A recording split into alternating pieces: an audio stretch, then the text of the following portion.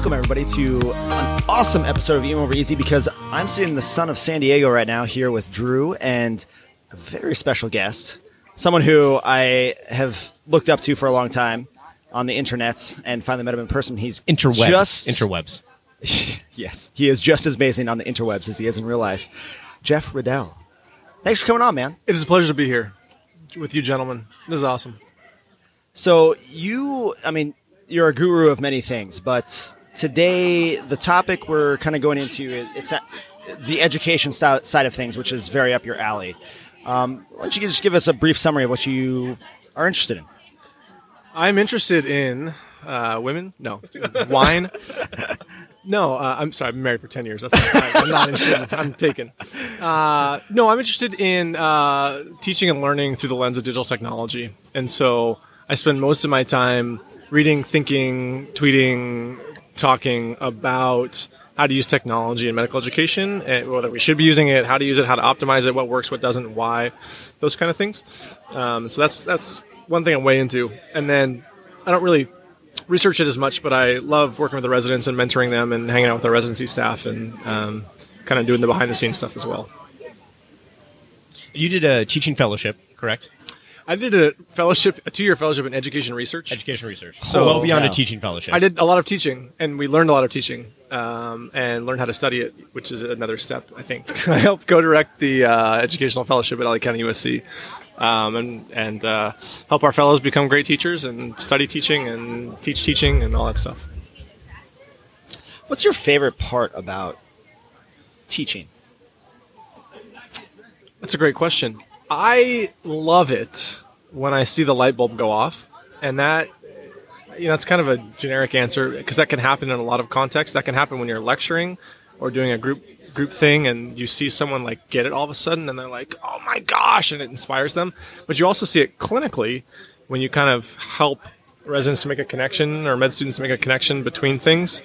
And like all of a sudden the light bulb goes and you get that they get it, and that's really a satisfying thing. I love that. I like that. That is truly one of those moments that is, the student, the learner, they're inspired. They're like, oh my gosh, this is amazing. But from the teacher standpoint, that's just as good. Yeah, you go around the corner and start fist pumping and high fiving yourself. Totally where the payoff is. And you don't want the learner to see it because you're like, yeah, I've been there before. Like act like you've done that before, But yeah, that's finally somebody. Those are the best. And it's like I'll even go to like another zone. We have a big ED with like 5 attendings working at one time, so I'll go to another area. And I'll be like, oh my gosh, I just did this, and then she did this, and I was like, yes! And it's celebrate, yes. Boom, mic drop. It's awesome.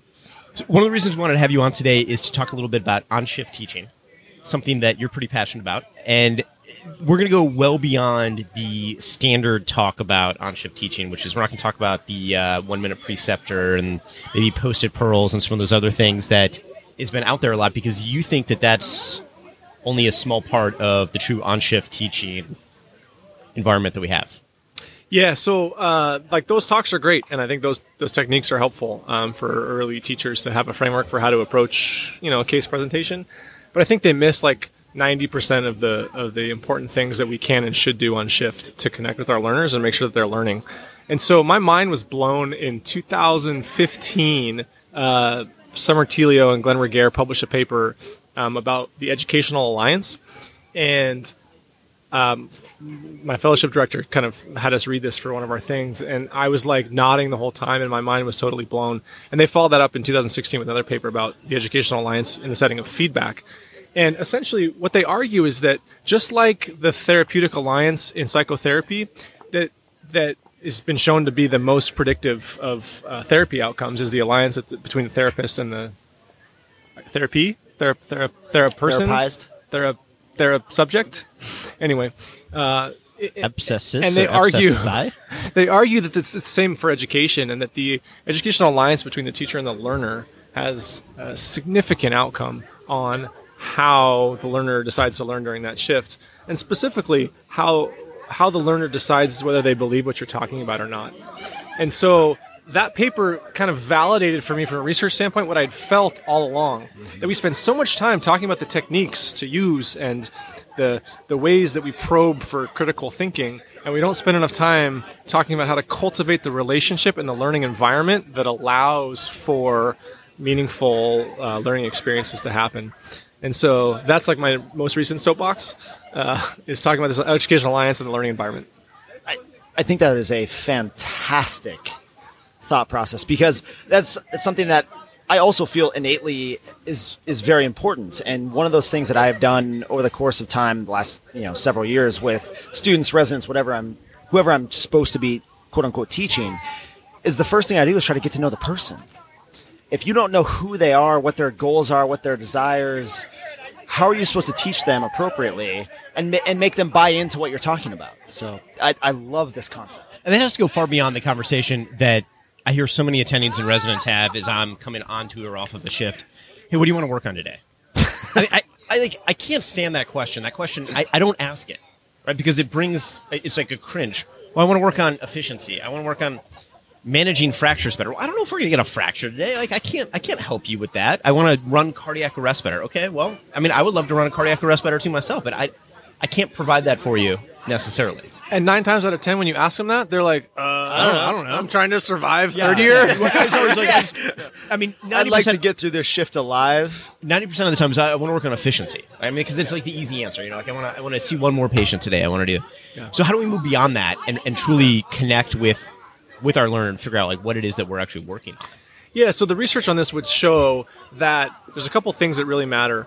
And one of them is the perceived presence of the learner in the mind of the teacher.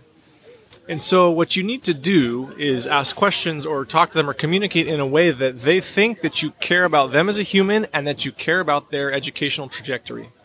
So it's not just asking their name and using their name so that you know how to yell at them, but that they get the sense that you care about who they are. I ask them where they're from. I ask almost everybody where they're from, and I try to connect with them about their hometown. I ask them where they are in the rotation or in the arc of their year to get a sense of what they might be learning or what they might be going through. I ask them how the rotation's going. I ask them where they're staying in town, Airbnb, whatever. All of these things so that they get an iota of a sense that I care about them as a human being. And when they believe that I care about them as a human being, they're much more receptive to what I have to say. And I guess the second point is getting them to convince them that I care about their educational trajectory and that I want them to succeed as a physician. That's a little bit harder because you can't just shoot the breeze with them to get to that point. But open to your ideas about that. I have some ideas too, but well, I think part of that is exactly what you just said, like get to know them as a person, because once they realize that you are more than just another figurehead trying to get them along the process so that they can graduate and do what they're supposed to do, quote unquote, and they realize you actually have buy-in to them as a human, that alone opens so many more doors. I specifically over the last year, I'm not in a traditional academic center, but occasionally I do have students, whether it's a resident or a medical student, and the ability to take that very small interaction and turn it into something productive for that person is difficult. But if you do it right, it can last for a long time. Totally agree. The thing I struggle with the most, and I think is what you're getting at, Jeff, is that connection on a shift. So with residents, especially my emergency medicine residents, that connection is there.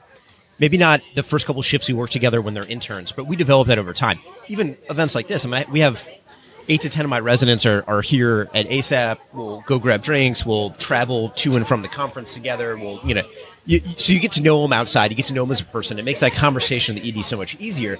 But that's a linear thing that happens over time because there's multiple shifts. I might only work with a student or an off-service intern once in the department during the block that they're there because my schedule, their schedule, this doesn't match up, and I'm sure you're the same way. And now I have to have that same type of relationship building, but I have to do it in such an express fashion. Yeah. That how do you go from, hey, I'm Drew. Yeah. I'm going to be your attending for the next 4, 6, 8 hours, whatever the shift ends up being, that we have the overlap. Who are you? Yeah. And then 30 seconds later, talk about a patient, try to make it educational, fill them with what they need. Because you might be talking to an anesthesia resident, you might be talking to a surgical resident, or the student that is trying to do emergency medicine, or maybe at the second half of the year, somebody who has no interest in emergency medicine whatsoever, but is there because they have to do their emergency medicine third-year clerkship. Yeah, it's like speed dating, right? Except instead of like, trying to get someone to go home with you after like 3 hours of dinner, you have 8 hours. So it's like, Well, this is easy. yeah, it's I like can way do this. easier. It is like Or over double. it's exponentially harder because now you've spent 8 hours with me. Yeah, and you're like, I "There's can't no fake way. it. I can't fake it anymore. So, and the I wine's worn only off, need and they're 3 hours. So I think there's a few things that I do, and the way that I think about it is almost, ironically, not to use the same double entendre, but to almost build the credibility throughout the shift to the climax at the end, which is generally like for me is a feedback session. And so what I care about is the teaching that happens along the way. Yes, like, hey, here's some pearls about CHF or some pearls about that laceration that you just repaired. But I think what's ultimately more important is that toward the end of the shift, we can talk about when, not at the very end, but sometime after building that credibility over 6+ hours, you then can have a pretty serious feedback conversation with that student and say, like, here's some things you did well and here's some things you didn't do well. And I find that at least they tell me, who knows, that is way more valuable to them in their kind of arc of professional development than the specific learning pearls about this or that. They do appreciate those pearls, obviously, but they like being pulled aside at the end and saying, hey, here's what you can work on. And I've found that they really are receptive to that. Maybe they're faking it because they're applying to our program, but so I think of the preceding 6+ hours as I'm laying the groundwork so that when I have a more difficult conversation, maybe difficult, maybe easy, later, they believe me. And so, like, things that I do throughout that time, one of the biggest things, just a practical tip, just take your hand off the mouse, like, look away from the computer, and, like, physically turn and listen to them when they're presenting. Look them in the eye. Oh, my gosh. Like, it makes them feel like a human being, right? I mean, you guys were residents very recently. You're presenting to attending, they start looking at the labs, they're not even listening to you. You're like, son of a beep. I don't know if you guys... That's such a good point. And so, No, it's absolutely true. In my mind, I just want to look at the labs and the vitals because I don't really care what they say, but I do care, and I care about them. Yeah. And so to stop, and I force myself to turn away because if I'm anywhere pointed like at all near the screen, I'll be like looking out the side of my eyes toward it. What did the triage note say about that? I got it. And so that's one thing that I do to try to build that, like, hey, I care about you as a doctor, so I'm going to listen to what you're saying in your presentation. And sometimes it's brutal. Oh, sometimes they're great. But that's something I do to try to start building that. And if I do that several times as they present over several hours, and each time I stop and look and listen to them, I feel like when I talk to them at the end, I have credibility with them. Can I ask for this is really for my benefit, maybe some other listeners out there You're will... so selfish. I'm so selfish. Do you want a formal presentation when you hear about patients? It depends. So I worked yesterday in a high acuity area, and I try. It's not always, but sometimes I go see the patients before the residents present them, and it's like getting toward the end of your shift. And so a couple times I just turn to the resident and be like, "Hey, what do you want to do with that guy in 5?" And they'd be like, "Oh, he's a so and so." I'm like, "Yeah, no, I saw him. What do you want to do?" And it just varies. It depends. With the medical student, I want to hear the whole thing because I want to hear the thought process. With the more senior resident, I'll tell them I already saw the person, and we can skip a lot of the stuff once I know they know how to take a H&P. I call it the pleasantries, right? I mean, it truly is. We can just skip through the pleasantries. I don't need to know that they have diabetes, hypertension, hyperlipidemia. I know all that already. So let's get to the meat of the matter. What's your religion? What's your political affiliation? Do you want to have kids? And do you want to get married? And then you'll know. And then you can just like cut it off right there. Right, boom. We're Speed done. dating. But then you might miss so many adventures. I don't know. No, I'm with you. I completely agree. So I have actually almost have a standing policy with myself that if it is a intern or even most of the second years, that I aggressively see the patients before they present to me. Oftentimes I see them before they've seen the patient. And the senior residents I don't care about because I can see them whenever. I know what they're going to do. I trust their workup so they can get 2/3 of the way through the process before I get intimately involved in the patient. And typically I have nothing to add or detract from the situation. And I've actually trained a lot of my residents they now ask me, have you seen the patient yet? Because they know, like, they know. They're like, wait, should I bother telling them everything? Or so is he have just you seen it? And what that has done is it changed the conversation for me. One, I can pay attention because I can't pay attention to a formal presentation without so much energy. I mean, it takes so much effort and energy for me to pay attention to the formal presentation because then we can have a conversation. Yeah. And they can give me a little background, and I let them go a little bit. I'm like, no, I agree, that's right, or I got a little bit different story, but I don't think that changes anything. So now where do we go from here? I saw your initial workup. What were you thinking when you ordered this test? Or that's interesting. I don't know that I would have done that in that situation. Tell me why you wanted to do it. And we started to have more specific conversations about the actual patient encounter and the patient workup, which to me is a better experience. And I think the residents, once they get used to the fact that I've already seen the patient, enjoy that a lot more too than the formal presentation. I agree 100% with the conversation, making it a discussion as opposed to something else. And sometimes that's hard to do. I'm coming from a non-academic center 99% of the time. And literally there has been times where we have all of a sudden created a mini didactic session with the APPs and the nursing staff and the other providers on shift because somebody asked a question and I responded with that, my initial answer is this, but what do you think about this? And all of a sudden you notice that people are starting to stop around you and it turns into a session where people they feel safe enough that they can ask questions and not feel stupid, but also right. They're active. They're engaged and being like, oh my gosh, this is actually really good content. Like I could learn from this. Next thing you know, the patient's nurse is actually standing there, yes. being No, this being part of the conversation. Being like, that's so cool. I'm so glad I came and listened to that because now I understand why you're doing X, Y, and Z. We had a methemoglobinemia case from Poppers, which anyway we can get into that later. But we started talking about these things out loud, and then the nurses came up, and I actually stopped, and I was like, "Oh, what do you need? How can we help you?" He's like, no, I'm listening. Tell me more about this. This is really cool. And then, like you said, there's like 6 people gathered around. I'm like, I didn't plan this. This is awkward. I don't know what I'm talking about. I'm not a toxicologist, but it's organic education, organic. which is what that's when people learn the best is when something grows organically. And sometimes we forget that it's not just those medical students or residents that are around us. It's the entire staff is intrigued at what's going on, and even though they may not have the same take or interest, like if you can bring multiple people into one topic, that invigorates everybody in general. That's surrounded by the same patient, the same case, whatever it is. And so I actually have a question. Like when you have all of this going on, you're trying to teach. What about the biggest complaint I hear from a lot of people is I don't have the time. How do I make time? How do I make time for this kind of stuff? Yeah, so I've worked in academic environments where I supervise 2 an hour, and I've worked in academic environments where I supervise like 5+ an hour. And so, I wouldn't say I've seen it all, but that's a pretty good spectrum. There's quite a spectrum. And there's a couple answers to that.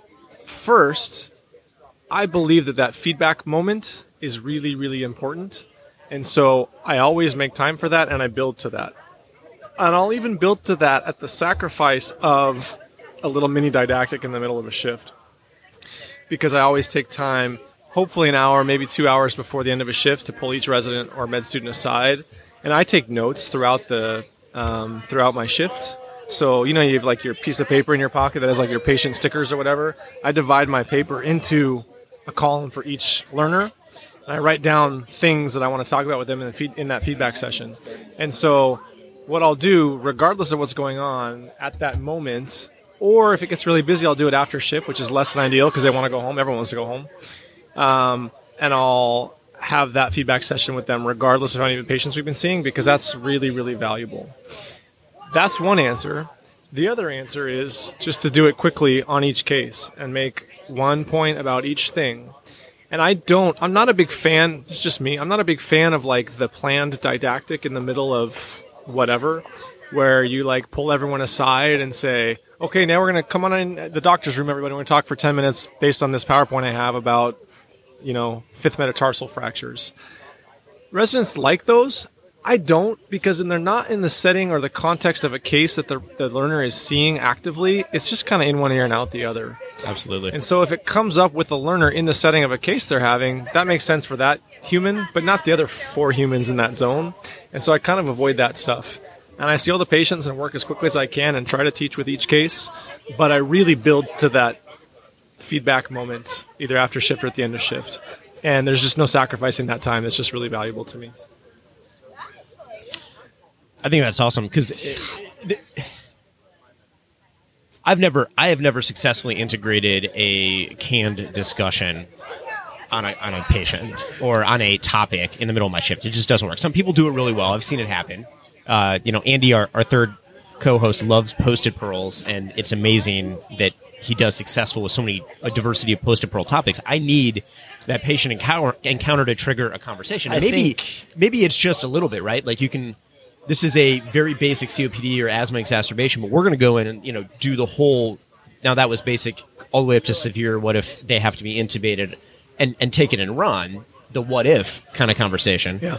And that's great because at least you have a patient in mind. But the canned conversation is.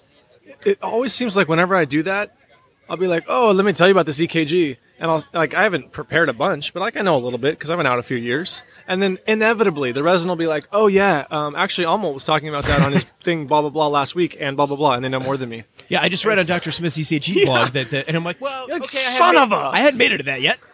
And because you haven't prepared it the way you would prepare a formal didactic, I end up getting burned half the time. Absolutely. So maybe because I'm young, I don't know. What other tricks do you have to make that on-shift education go smoothly and successful for you and the learner? Yeah, there's one other strategy that I use that I don't hear people talking about much, but it's borrowed from the organizational leadership literature from a book that Ed Schein wrote called Humble Inquiry. And it's basically, he argues in this book that this process of humble inquiry, where we ask questions in a safe way that we're really genuinely interested in and don't always know the answer to, it creates an environment that's much more amenable to safety and a whole bunch of organizational CEO type things. But transfer that to the medical education environment, and that's really the strategy, as I reflect on this, that I use the most when talking with learners. And there's the, snaps, 1 minute, get a commitment, and then probe and this and that. But I just love asking questions, and I really love trying to figure out where the learner's thinking. And I think sometimes they get pissed at me because it takes a while, and they're like, Riddell, enough. What do you want to do? Okay, get the CT. But I always ask, okay, what do you want to do? And then I always ask, what do you think's going on? And what do you think's causing this? And I try to just use questions that I don't genuinely know the answer to. Sure. That lead to an open back and forth about all of the possibilities. And then learners will naturally reveal their clinical decision making and their thought process in a way that's much less kind of, this is my stance and I'm standing here. It's like, oh, this attending is really interested in this patient, really wants to know what's going on. Right. And I think they see that genuine interest in these humbly asking questions without being a sarcastic soul. And I think they respond to that. And so that's one thing that I think about doing as much as I can. I don't always succeed. But more questions and less talking. The beauty of that, too, is when you truly don't know what's going on with the patient and you're asking those questions, the learner doesn't know the difference between you humbly asking because you have an idea what you want to do versus I legitimately have no clue. What are you thinking about the patient? Because I don't know where to go next with it. It ends up being the same. But then you get to learn from what their thought process is, too. And it takes humility as an attending to admit that and to be like, geez, I don't know. I guess this could go a bunch of ways. Sure. Yeah. And then if they stop talking and I can't get them to answer a question, I'll pause and be like, well, if I was in the community, I'd do this. Here, I might do that. This is an option other people would do. I don't know. What do you want to do? And I think sometimes you have to give in and talk, but most of the time you get really great information from that. What I like about this is that it functions for any level of learner, whether it's a med student, an off-service intern, a senior resident, an APP. You can do this with them, and that exercise alone will be educational, but also help you figure out what's going on enough that you feel comfortable with how the case is going and things like that. Yeah, because you can pick up the BS pretty quickly, right? Yeah. You start asking them these questions, and they're hedging and and you get a pretty good sense, all right, you're done. I'm going to go see the patient right now because, I throw out at least 2 or 3 times during a shift, look at somebody, I'm Ron Burgundy, okay, so you're going to answer the question or and immediately that's only going to work for a few more years, man. Then people are going to there's already students coming through that don't know the reference, and there's nurses when I say they need another liter of cola, they have no idea what I'm actually talking about. I would advise that if any learner you have doesn't know those references, you kick them off the shift until they watch those references. Oh, it's so hard. But I was on shift yesterday, and I asked a couple of my residents. I was like, "Hey, I'm going to go do these podcasts with these crack jobs from Ohio," and I said, "What is it about my teaching that you, really appreciate?" And it was kind of a vulnerable moment. I was like, Oh, there's going to be like a long Yeah. silence. And it's actually something we should do more often now that I think about it, because it was actually really insightful for me. And and one of them said to me, she goes, you always ask what I want to do. And you ask how I would manage the patient. And that really is meaningful to me. It shows me that you care. And in my mind, I was like, what? I didn't like, it's not something People don't do that? I guess, but it wasn't something that I think about this humble inquiry thing, but I don't think of it that intentionally. And so to hear the first thing out of her mouth was, oh, you ask me like what I want to do and why I think this and why I think that. And to me, I'm just curious and asking questions, but to her, it validates her as a physician, and it shows her that I trust her and respect her. And once again, it builds to that feedback at the end of shift or at the end of a few months. If it's a resident who you know really well, then you can really sit down and say, hey, I care about you. I respect you as a doctor. I ask for your input. We need to work on this or that or whatever. I think that's awesome. And a great place to leave conversation one. Hopefully we're going to have a chance to do this again. Jeff, thank you so much for joining us on EM Over Easy, dropping some incredible knowledge on-shift teaching well beyond the basic concepts of one-minute preceptor, and actually delving into how we can truly be better teachers and how we can make our learners better at what they're doing. It doesn't matter if you're at a residency program, you just have the occasional student or the occasional off-service resident. I think this is absolutely invaluable advice. If you want to learn more about Jeff, he likes to say you can nerd out a lot on some of the stuff he's done. He has some incredible articles and papers that are online. We'll show note a few of those. You can also check him out at the Teaching Co-op at some of the things that he does. I've had the chance to learn from him at one recently that was hosted, and that was amazing. And he's just an awesome guy. You can follow him on Twitter and a few other places. So, Jeff, thanks so much for joining us. Thanks for having me. The wine and the nachos were delicious, as was the company. All right, listeners, we'll talk to you next time.